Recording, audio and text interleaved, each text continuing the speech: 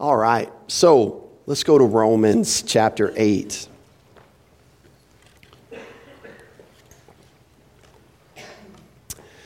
And we've titled this message today, Moaning and Groaning Part 2. And the reason we did that was because last week we looked at something in this passage. And just to kind of get us up to speed, there's a couple of things I want to bring us up to speed on. Number one is what Paul just shared with us last week, is that children are automatically heirs. Now, in God's family, okay? And why is that significant? Because in the culture of the day, just being born into the family did not guarantee that you were going to receive an inheritance. In fact, the Greco-Roman culture had this whole process of adoption, and it was, you know, as the dad watched his sons, and he determined which one was faithful, and there was kind of a probationary period. But the adoption was not to adopt somebody else's biological child into your family. The adoption in this day was to adopt a biological child, and what that adoption signified was an inheritance. And so there was a time frame, a probationary period. And Paul said in God's family, there's no probationary period. The moment you are born into the family of God, you are an inheritor. You're an heir, and that's based on your union with Jesus Christ. And so we saw that last week. Part of our inheritance is glorification. And you remember, we've talked about this a number of times, but when we talk about the word salvation, there's one salvation that God provides in the Bible, but it comes in three different aspects. And the one that we're most familiar with is salvation or deliverance from hell. And the thing that sends people to hell is not as complex as you might think. The thing that sends people to hell is because the Bible says that the penalty for sin is death. That means that nobody has ever lived a life perfect and not broken one of God's laws or made a mistake or willfully sinned. And the penalty for that is death. He also says that you have to have a righteousness equal to his to get to heaven. And so in the gospel, the fact that Jesus came and lived a perfect life, that Jesus went to the cross and died for your sins, there's the death penalty paid on your behalf as a substitute for you. And then the Bible also says that if you put your faith in Jesus alone, you believe that what he did was acceptable to God, that he died for your sins personally, paid the penalty that you deserved. The Bible says you have eternal life. The Bible says your sins are forgiven. And on the righteousness issue, the Bible says that God has united you with Jesus Christ, that his righteousness is now the same righteousness that you own.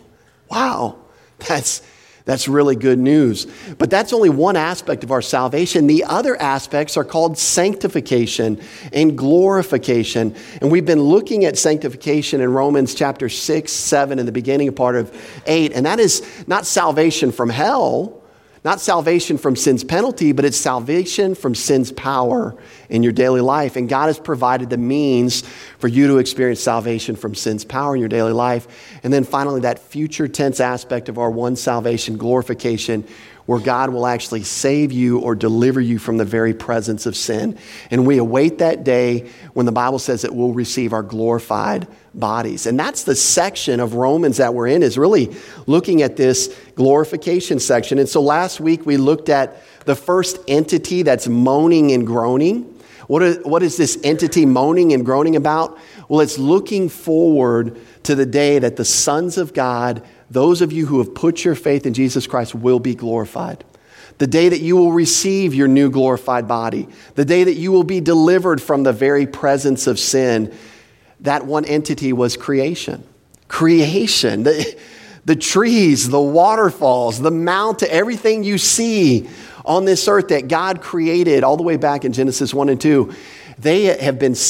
Creation's been subjected to futility, to vanity, and creation itself is looking forward to the day that you will be revealed as a son of God. See, creation's looking forward to your day. And so many times in our culture, we get it backwards and we begin to worship creation. And creation's actually looking forward to the day that you'll be revealed for who you are in Jesus Christ. And so that was the first entity. We see that in verse 22 as we kind of ramp up into our study this morning. But verse 22 says this, "For we know that the whole creation groans and labors with birth pangs together until now. But we see another entity groaning in verse 23. It says this, not only that, but we also, who have the first fruits of the Spirit, even we ourselves groan within ourselves, eagerly waiting for the adoption, the redemption of our body. And this verse is kind of loaded, so we're going to just kind of work our way through phrase by phrase. But this, not only that, is referring to this concept that not only is creation moaning and groaning with birth pangs, but you are. As a believer, you within your body are looking forward, eagerly expecting this day of your glorification. He says this, even we ourselves groan within ourselves. This word means to groan or to sigh. It's what happens when one is squeezed or pressed by circumstances. In fact, we've been looking in this passage about how Paul always puts our glorification right in the front of our mind's eye.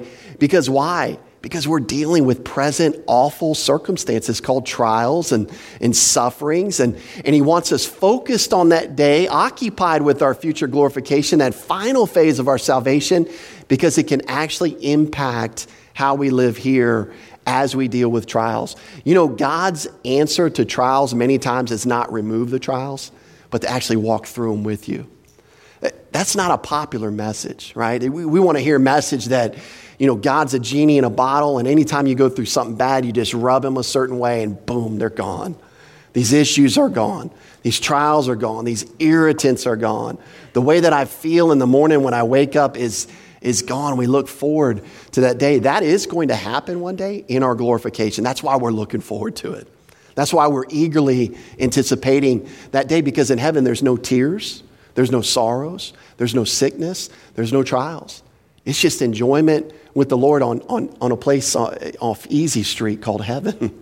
Just actually enjoying the presence of our Lord. You know what's interesting about this groaning here is it's similar to creation's groaning. It's a continual and ongoing groaning. And I do have to point this out because otherwise we might excuse a lot of things. But notice it's not an external groaning. We're not trying to give you a justification to complain as you walk through this life and be a grumbler and a complainer and just, make it all about yourself. But notice that this groaning, according to the text in verse 23, that we groan where? Within ourselves. This is an internal groaning. I remember an older gentleman married to his wife complaining about the way aging was treating his body, and he was groaning and moaning about having to go up the stairs and go over here and get this and go out here and do these chores in the yard. And his wife said, "Man, you sure are complaining about a lot." And he told her, "Well, I'm just trying to be biblical." Romans 8:23. And that's not what we're talking about here. We're not talking about complaining. We're not talking about moaning and groaning, but this definitely is reflected in our bodies, the creaks and the pains and the issues that we feel in these mortal bodies. And but we're talking about this external, or not an external groaning, but an internal groaning, something that happens within ourselves. Now, notice this, because he uses this next phrase, we also who have the first fruits of the Spirit. And, I think it's a good question to ask, who's the we here? Who's he talking about? Let's kind of get this clarified. But it's those of us who have the first fruits of the Spirit. In other words, if you remember back in the beginning part of Romans 8, he says, if you're a child of God, you have his Spirit. We own the Spirit of God. He indwells us, if you will. Each believer has the indwelling Spirit of God. And so he's talking about the believer, and he talks in terms of first fruits. And, that's not a real familiar concept to us that don't live in a agricultural society. And so what the first fruits were is as a farmer would, especially an Israelite, would present or plant their harvest, and they would reap that harvest. Then they would present the very first fruits, or the first produce that came out of the ground. They would present that to the Lord as an offering. Now, those of you who have ever planted a garden, you know how difficult that is, right? Because you're out there watering this garden, tending it. You get no benefit from it until that one day you walk out there and you're like, my first ripe tomato of the season. And what's the first thing you want to do? You want to take that off and you want to go make something with it, right? Throw it in a salad, make some spaghetti sauce, something. You want to use it right away. And see, the Israelites would take that first produce that they would get, and instead of using it, which they had labored for, they would actually give it away to the Lord. And the mindset behind that was it acknowledged that all of the harvest was his anyways, and it expressed faith that the rest of the harvest was still going to follow. See, it was an act of faith to say, here you go, Lord, because I know you're so good to me, you're going to bring more. There's more to come. And see, in this whole area of glorification, he talks about the Spirit as being the first fruits. You know, this indwelling Spirit guaranteeing what? There's more to come, guys. And that's called glorification. That's called a redeemed body, as we'll see here as we study further. And so God's gift of the Holy Spirit is his pledge that he will complete the process of salvation. If you have any doubt that God's going to complete what he started, just look at the first fruits that he's given you. The Spirit of God, the indwelling Spirit of God. And that's to guarantee and to encourage you that you will one day be glorified again. The first fruits always guaranteed more to come. The Spirit of God is referred to as the earnest deposit of our inheritance in Ephesians 1:14. You can kind of write that down as a cross-reference. Also write down 2 Corinthians 5, verses 1 through 5. It covers very similar ground as what we're covering here, and it also talks about the Spirit of God being that earnest deposit of more to come. More to come in this case is our glorification. God is, again, trying to convince us and allow us to rest in the fact that he's going to complete this great salvation that he initiated. And so we see here this adoption. Let's go back and read verse 23 because, again, we're picking off big chunks here. But he says, not only that, but we also, who have the first fruits of the Spirit, even we ourselves groan within ourselves. Why? Well, we're eagerly waiting for the adoption, which is identified here as the redemption of our body. And so we see part of our inheritance, part of this, what we gain in being adopted as a son of God, the moment we put our faith in Christ, is we're going to have a new body. Now, those of you, as we live longer on this earth, that hallelujah about a new body gets a little bit louder, right? You know, I remember the days of being 18 and not having to stretch to play basketball. Stretch? Why would I waste 15 minutes? I could be shooting, I could be running, I could be doing things. It wasn't until I hit about 25 that I started to realize, wow, stretching is going to elongate my basketball career. In fact, I remember one time I didn't stretch well enough and pulled a hamstring that pulled me out. And hamstrings tend to get pulled a little bit older you get, don't they? Other things tend to get pulled and yanked even older as you get. And so we see that one day the excitement is that this adoption that we were predestined to, according to Ephesians 1, not predestined to salvation, remember, predestined to glorification. That's what God's talking about when we talk about adoption. But that day is going to include the redemption of our body, and that's something that we eagerly wait for. In fact, this eager word here is an intensive. It's eager looking. It's the same way that Paul described creation. You know, creation was described in two ways: craning its neck, looking forward to the day that you would be glorified or be revealed as a son of God, but also this eager anticipation, this eager waiting, looking forward to, kind of like last week I used the picture of that dog, that really loyal dog sitting at the window, just looking out the window, waiting for the owners to come home. This eager looking forward, this expectant looking. And so we are to be doing that as a believer in Jesus Christ. And so the same thing that creation's groaning for and eagerly looking forward is the same thing that we're groaning and looking forward to, which is our glorification. Now, one of the things that we're going to see is in this adoption, and we actually shed our mortal bodies. We're going to shed our mortal bodies for the exchange of immortal bodies. And this truth is brought out in a couple of different passages, but 1 Corinthians 15, 51 through 54 is a great passage that kind of brings out this concept. But what's interesting is he keeps with this adoption imagery, even here, as we're talking about getting this new body. And you'll see that he goes back in verse 24, this eagerly waiting for the adoption, the redemption of our body. And it provides beautiful imagery of the adoption ceremony of Roman families, where a young man would actually shed his youthful toga, and he would put on his adult toga. Now, apparently, I've never been to a toga party. I've just seen them on TV or read about them.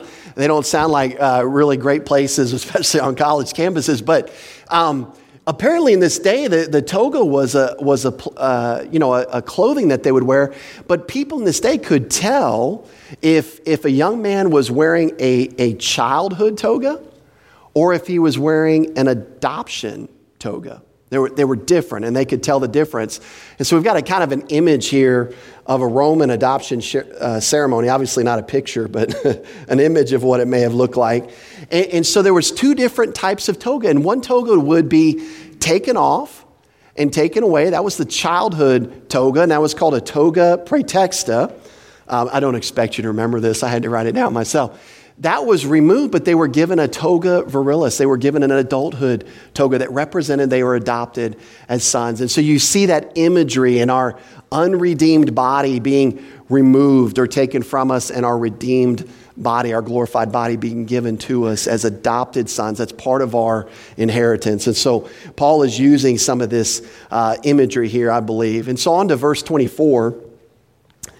He says this, and again, he uses this word "for" to further explain something. Verse 24 says this: "For we were saved in this hope, but hope that is seen is not hope. For why does one still hope for what he sees?" And so this "for" just further explains verse 23. And in this eagerly waiting aspect of our future glorification. In other words, why can we eagerly wait? Why can we actually eagerly look forward to the day of our glorification? Well, he makes it pretty simple in verse 23, or verse 24, for we were saved in this hope. We were saved. This word here is in the Greek, it's in an aorist tense. It reflects a point-in-time event. And I believe it speaks of both our justification and our future glorification. And as we get into next week, we get into verses 29 and 30, we're going to see that our glorification is just as much of a done deal as our justification. In God's estimation, because what did Paul say? If you're a child, verse 17, then you're an heir. If a child, then an heir. If a child, full inheritance, adoption, glorification. So those two things go together, and I believe he's speaking of both here, both our justification and glorification. Now, why is this important? Because it's important because it's promised to us the moment that we believe. Those of you know that I'm working on a degree right now, and I'm writing a big paper, and that paper is almost done to the praise of the glory of His grace, but it's on gospel clarity. And I had a friend who's a pastor who offered to proofread it for me and to go through it, and it really created some nice conversations between him and I. But I'm only sharing that story because one night he had a men's Bible study, and he decided to bring up the topic of my paper, which was gospel clarity, which basically states you can know 100% sure that you're going to heaven. And he shared that with a men's Bible study that night. And to his shock and amazement, over 80% of the group there that evening said that if you think you're 100% sure that you're going to heaven, you are arrogant and proud. And you should not think that way. Now, immediately, that exposes the way that they were thinking. And there may be even somebody here today that says, wait a minute, you can't know 100% sure. And it just exposes the way you're thinking, because if you think that you have anything to do with your salvation, your behavior, your performance, your good works, your consistency, then I agree with you, you have no chance. You shouldn't even be 80% sure, because that would be arrogant. And I can tell you, as I stand here today, that I'm 100% sure that I'm going to heaven, and it has nothing to do with me. In fact, it's less arrogant than somebody who thinks they're working to go to heaven who's only 80% chance sure. Because I'm trusting in the work of another. I'm trusting in the work that somebody else did for me. And you know what? If his work proves not to be good enough, well, I didn't have a chance anyway. And I realize that. So Jesus Christ is not my crutch. He's my stretcher, right? I'm not just leaning on him a little bit, kind of resting a little bit, weight on myself. I'm totally passed out on the stretcher of Jesus Christ. And if he's not good enough, I don't have a chance anyways. And so what we see here is this hope, this confident expectation. Hope, that's what it's defined biblically, is confident future expectation. It's not how we use it like, I hope so, I wish so. Like many people say, well, you going to heaven? I hope so. You know, I'm going to church or I'm reading my Bible. So I kind of hope so. I'm doing good. I'm not doing these things anymore. That's not biblical hope. Biblical hope is confident expectation. Why can we be confident in our future glorification? Because of Jesus. Because of who Jesus is and what he did. He died for our sins. He rose again. He satisfied the righteous demands of God. And so we can actually look forward in confident expectation. Now, when we look at hope, we've got to understand that by definition, hope that is seen can't be hope. By definition, if it's something future that we confidently expect, if it's something that we see, it's not hope, it's reality. Does that make sense? I mean, that just as a definition thing, if we see something, it can't be considered hope. Now, we could look at our daily lives and see spiritual growth, but that's reality. That wouldn't be considered hope. Hope is looking forward to the day that our bodies are glorified, that we're completely delivered from the presence of sin. That's what we're talking about, hope. But what in this passage is Paul contrasting for us? We got to keep this in mind. Otherwise, these verses kind of get confusing. Like, well, what's he saying here? What's he trying to get to? What's he contrasting? He's contrasting our future hope with our present sufferings. Right? And he even started that way back when. He says in verse 18, he says, "For I consider that the sufferings of this present time are not worthy to be compared with the glory which shall be," future tense, "revealed in us." That's what he's contrasting here. And so he asks this question as he's coming out of this verse: why does one hope for what he sees? And remember, again, Paul's weaving in and out of future glorification and our present suffering. And I think this is a reference. Why do you hope for what you see? I think this is a reference to present circumstances. Why is your hope, in other words, why is your hope on getting out of present bad circumstances? Why is your hope in being delivered from present suffering in this life? When one day you'll be completely delivered from sin's presence, why is your focus, why is your hope right now in this present world to get rid of everything? And so I think this is a reminder that our true hope lies only in our glorification, our future glorification, not in the betterment of our present circumstances. Now, I think he's going to go on in verse 26 and say, now you've got help in your present circumstances, and let me tell you the resource you've got for that. But your hope is not based on your life cleaning up and getting easy. You know, I think if I wrote my perfect life, if God gave me the pen and he said, John, I'm going to give you veto power on any trial, suffering, hardship in your life, and I'm going to present it to you and you can veto it if you don't want it. You know how many things I would sign off on? 0. I would veto everything. I wouldn't even want to stub my toe coming out of the shower because that hurts. I wouldn't even want to lose a fingernail because that hurts. I wouldn't want to be stuck at the post office with my car not starting because that's a pain. I want to be somewhere. I want my car to work every time I shift it into gear. And every time I take my car to the mechanic, I want him to say, oh, it was nothing. You just owe me, $2. I don't want him dropping me with a $1,200 bill. I would never sign off on that. I would veto that every time. And yet, that's many times how we try and desire to live our Christian life. Our hope, if you will, is on the betterment of our present circumstances. And Paul's saying, no, guys. Get your focus off of that. You got something much better in the future. God never promised to deliver you from all of your present circumstances, but he does provide a help in present circumstances. Let's keep studying as we go. Verse 25.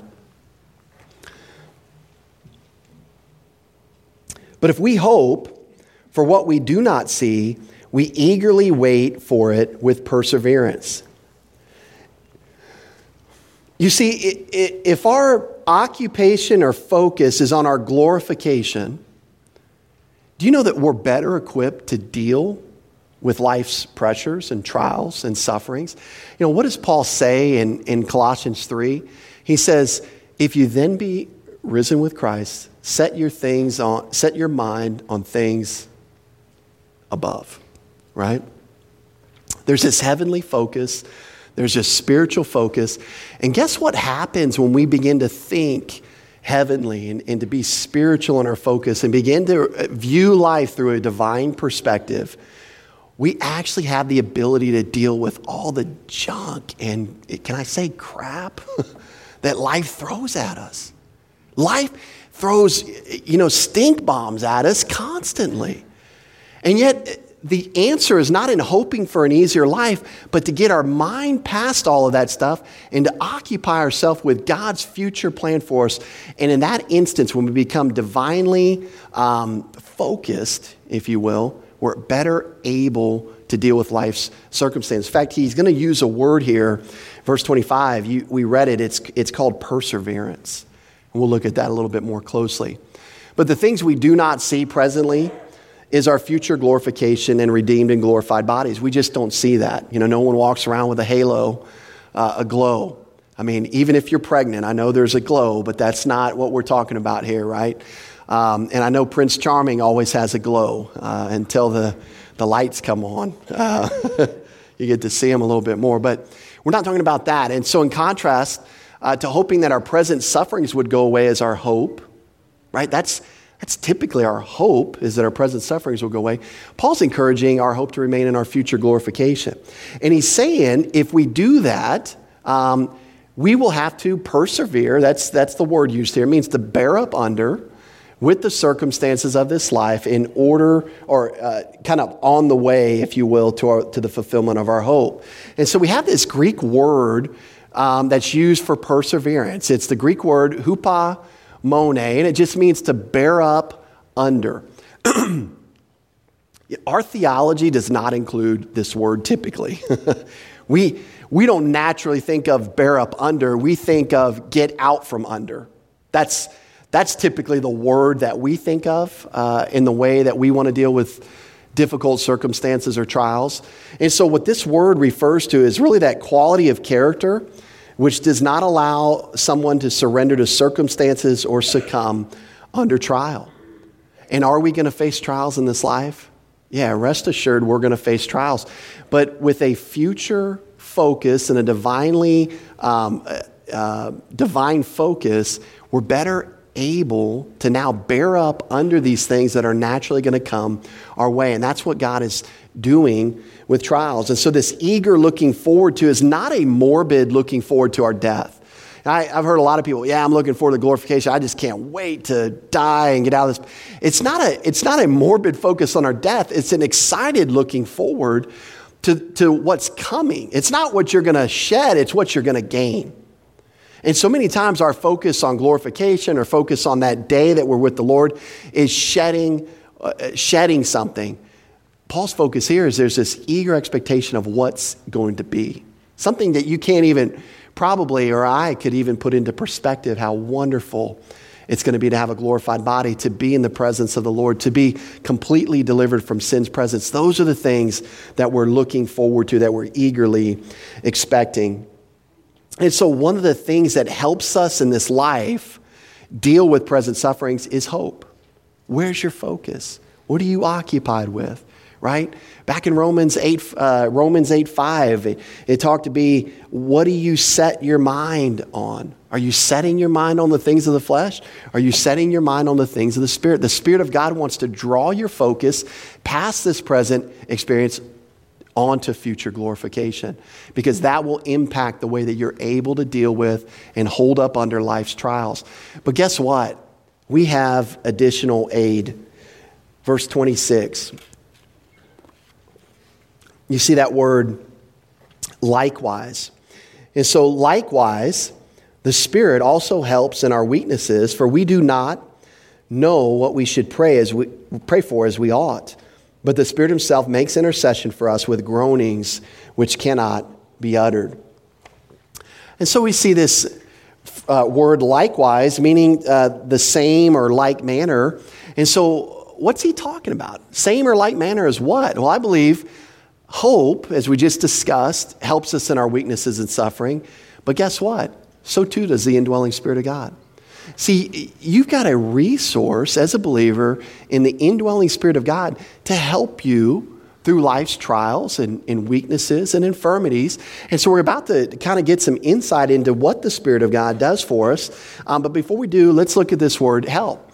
Because it means to, and I love this, it means to come together and assist or support someone with help or aid. And guess what? It represents ongoing and continual action. In other words, this is something the Spirit of God is always doing in your life, what we're about to read about. This should provide you great comfort, because has anyone ever gone through something and said, "Where are you, God? Do you care about me, God?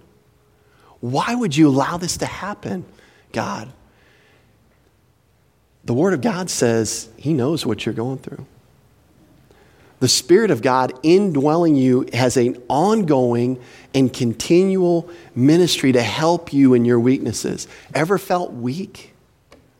If you're a believer in Jesus Christ, you've got the indwelling Spirit of God there. And one of his primary purposes in this present age is to assist you, is to provide the help that you need. And we're going to see how he does this. But I just want you to understand that the Spirit of God is not sleeping when something bad happens to you. He's not taking the day off when something goes wrong in your life or you're irritated about something. How many times are we impatient looking for that answer because we got to have this answer before we can go on to steps 2, 3, and 4? It's not that the Spirit of God is sitting there going, yeah, let's just watch how he or she just has to wait for that answer. Let me see how much they struggle. That's not what's going on at all. In fact, the Word of God says something much different. The Spirit of God is very interested and engaged in what's going on in your life and is continually helping you in this manner. And so we'll look at what manner that is. The Spirit supports us and assists us, especially, we see, as it relates to our weaknesses, our frailties, our feebleness, the way that we handle trials. And so in context, it does seem to be especially true in the area of life's trials and sufferings, that the Spirit of God is there to help and assist, especially during these times where we feel weak. And go back to verse 26, because he says, likewise, the Spirit also helps us in our weaknesses. Notice that word there again, for.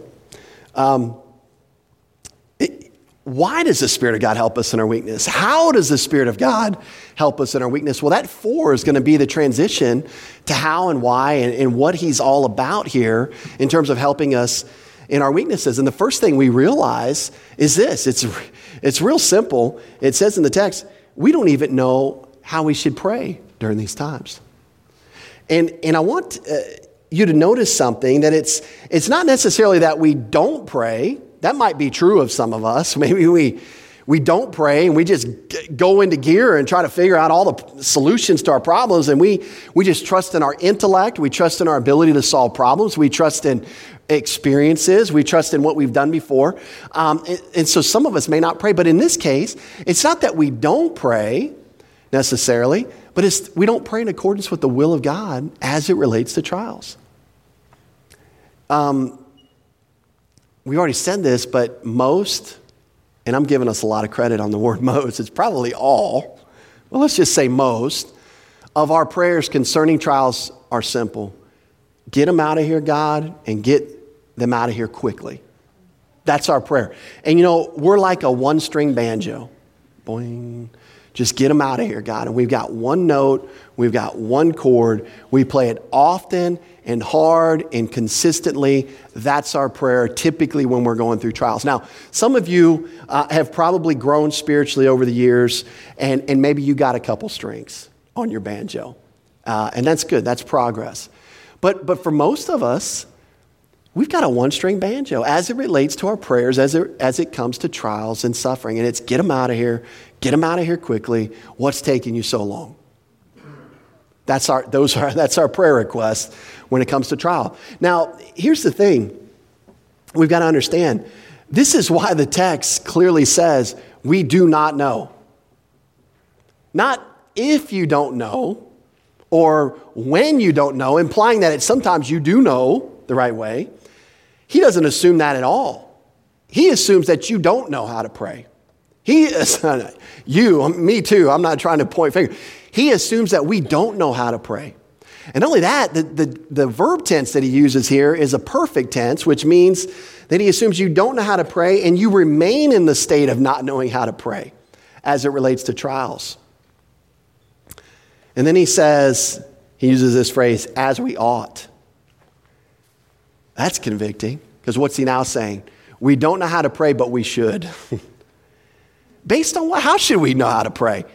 Well, have you ever heard teaching from the Word of God on trials and suffering? Have you ever heard that God uses those things for your benefit to grow you spiritually so that you relate to Him on a more consistent, dependent basis in your daily life? And yet, what's the one string that we pray when trials and suffering come? Get them out of here. And God may be using them for your good. He is oftentimes using these things for your good. In fact, what's verse 28 going to tell us when we get there? God works all things together for our good. And so you see where all this fits in. And so we see that the Spirit's ministry here is that He's going to take care of this. We don't know what to pray, but the Spirit of God does know what to pray. Aren't you encouraged that the Spirit of God is like the great defensive back? He's intercepting all those prayer requests and then floating up the right ones up to God the Father for you, interceding internally exactly what you need as a child of God, exactly according to the will of God, as we'll find in verse 27. So this is how the Spirit helps. He makes intercession for us, the text tells us, with groanings. Who's the third entity groaning? Well, we saw creation was groaning. We saw that we were groaning. And now we see that the Spirit of God is groaning within us. And you know what? This is how the Spirit helps. This is how the Spirit comes alongside of us during trials. He prays for us according to the will of God. He knows exactly what God wants to accomplish in each and every trial, negative circumstance, and suffering that you're going through in life. The Spirit of God indwelling you knows exactly what they're trying to get out of it in your life. The Spirit of God knows exactly how God wants to use the trials, and He's offering these intercessory prayers on our behalf. You're probably going through trials right now. Okay, everyone breathing in here? Okay, you're probably going through trials, some kind of suffering right now.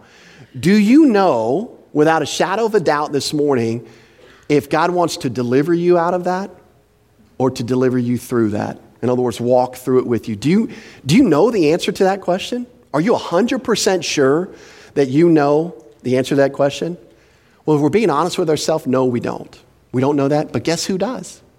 The Spirit of God knows. And you can rest assured this morning that you may be confused with what's going on in your life. You may not understand why you're having to go through the pain that you're going through, but there is a person that's indwelling you that does know and that's praying for your good, praying for God's will in your life. He wants to use it for maximum benefit in your life. Can we rest in that truth? Or do we need the trial removed to actually relax?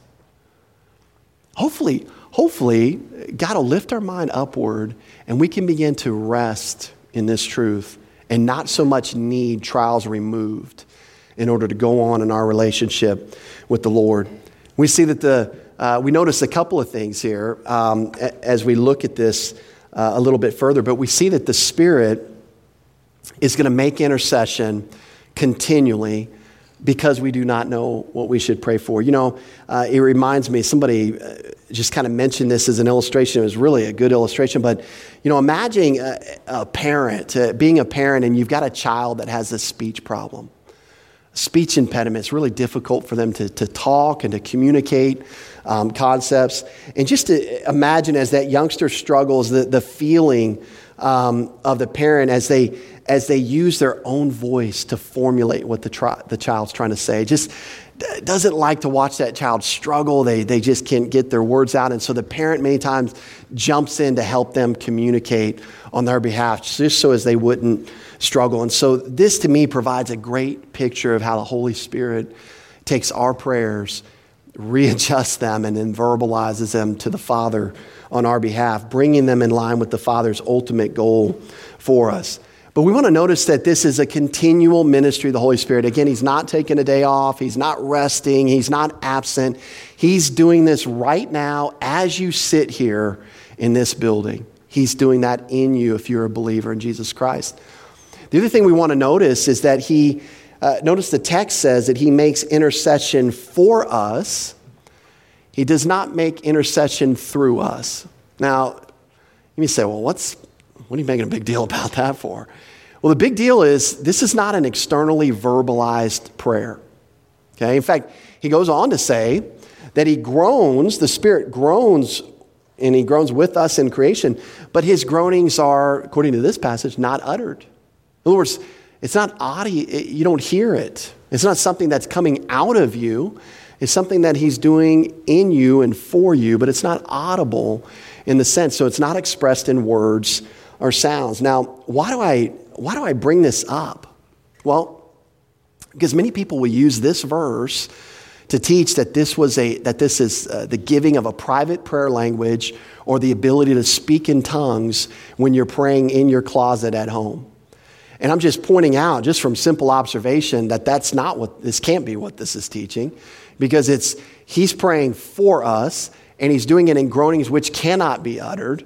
He's not doing it through us with groanings that are uttered in some spiritual ecstatic speech. And so be careful of that. That's a misnomer that's floating around in Christian circles, that there's some kind of spiritual level you can attain where you begin to pray in tongues personally. And all I'm saying is this verse doesn't teach that. I don't believe it teaches it anywhere, but we're in Romans, so we're dealing with this verse. This verse clearly doesn't teach that. This is something that the Spirit of God is doing in you, for you, not through you. And so what it is, ultimately, it's an encouragement. It's designed to be an encouragement to you that through the trials and sufferings of this life, the indwelling Spirit of God is praying for you according to the will of God. There are so many times in our life that we pray for things that are not best for us. If you have lived any amount of time on this earth and remember some of the prayer requests that you've uttered or in your thinking, and now you look back and you say, wow, I'm glad God didn't answer that prayer. There's an old country song by a guy named Garth Brooks, and he said, some of God's greatest gifts are unanswered prayers. And the whole storyline of that is he wanted to marry this one girl, and he was desperate for her, and she broke up with him, and his life was over. But then God, you know the story, right? It always ends well. Well, sometimes in country songs it ends well. Sometimes you lose your dog and your truck and all that stuff. But this one ended well. The woman of his dreams then was inserted into his life, and he said, oh, Lord, thank you for not answering my prayer to marry this girl when you had this girl in mind for me.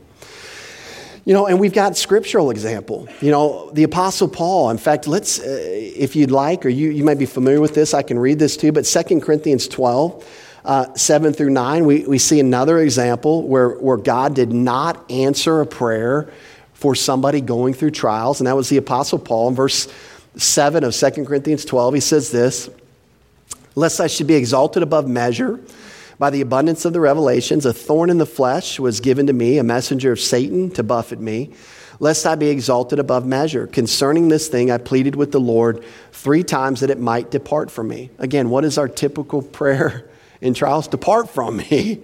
Take it away. Paul was normal just like us. But in verse 9, the Lord says to him, my grace is sufficient for you, My strength is made perfect in weakness.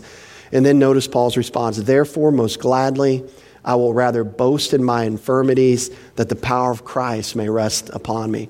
You see, there was a benefit to not getting his answered prayer. But you know, the Spirit of God was indwelling Paul, and at the same time Paul was praying, depart from me, take it away from me.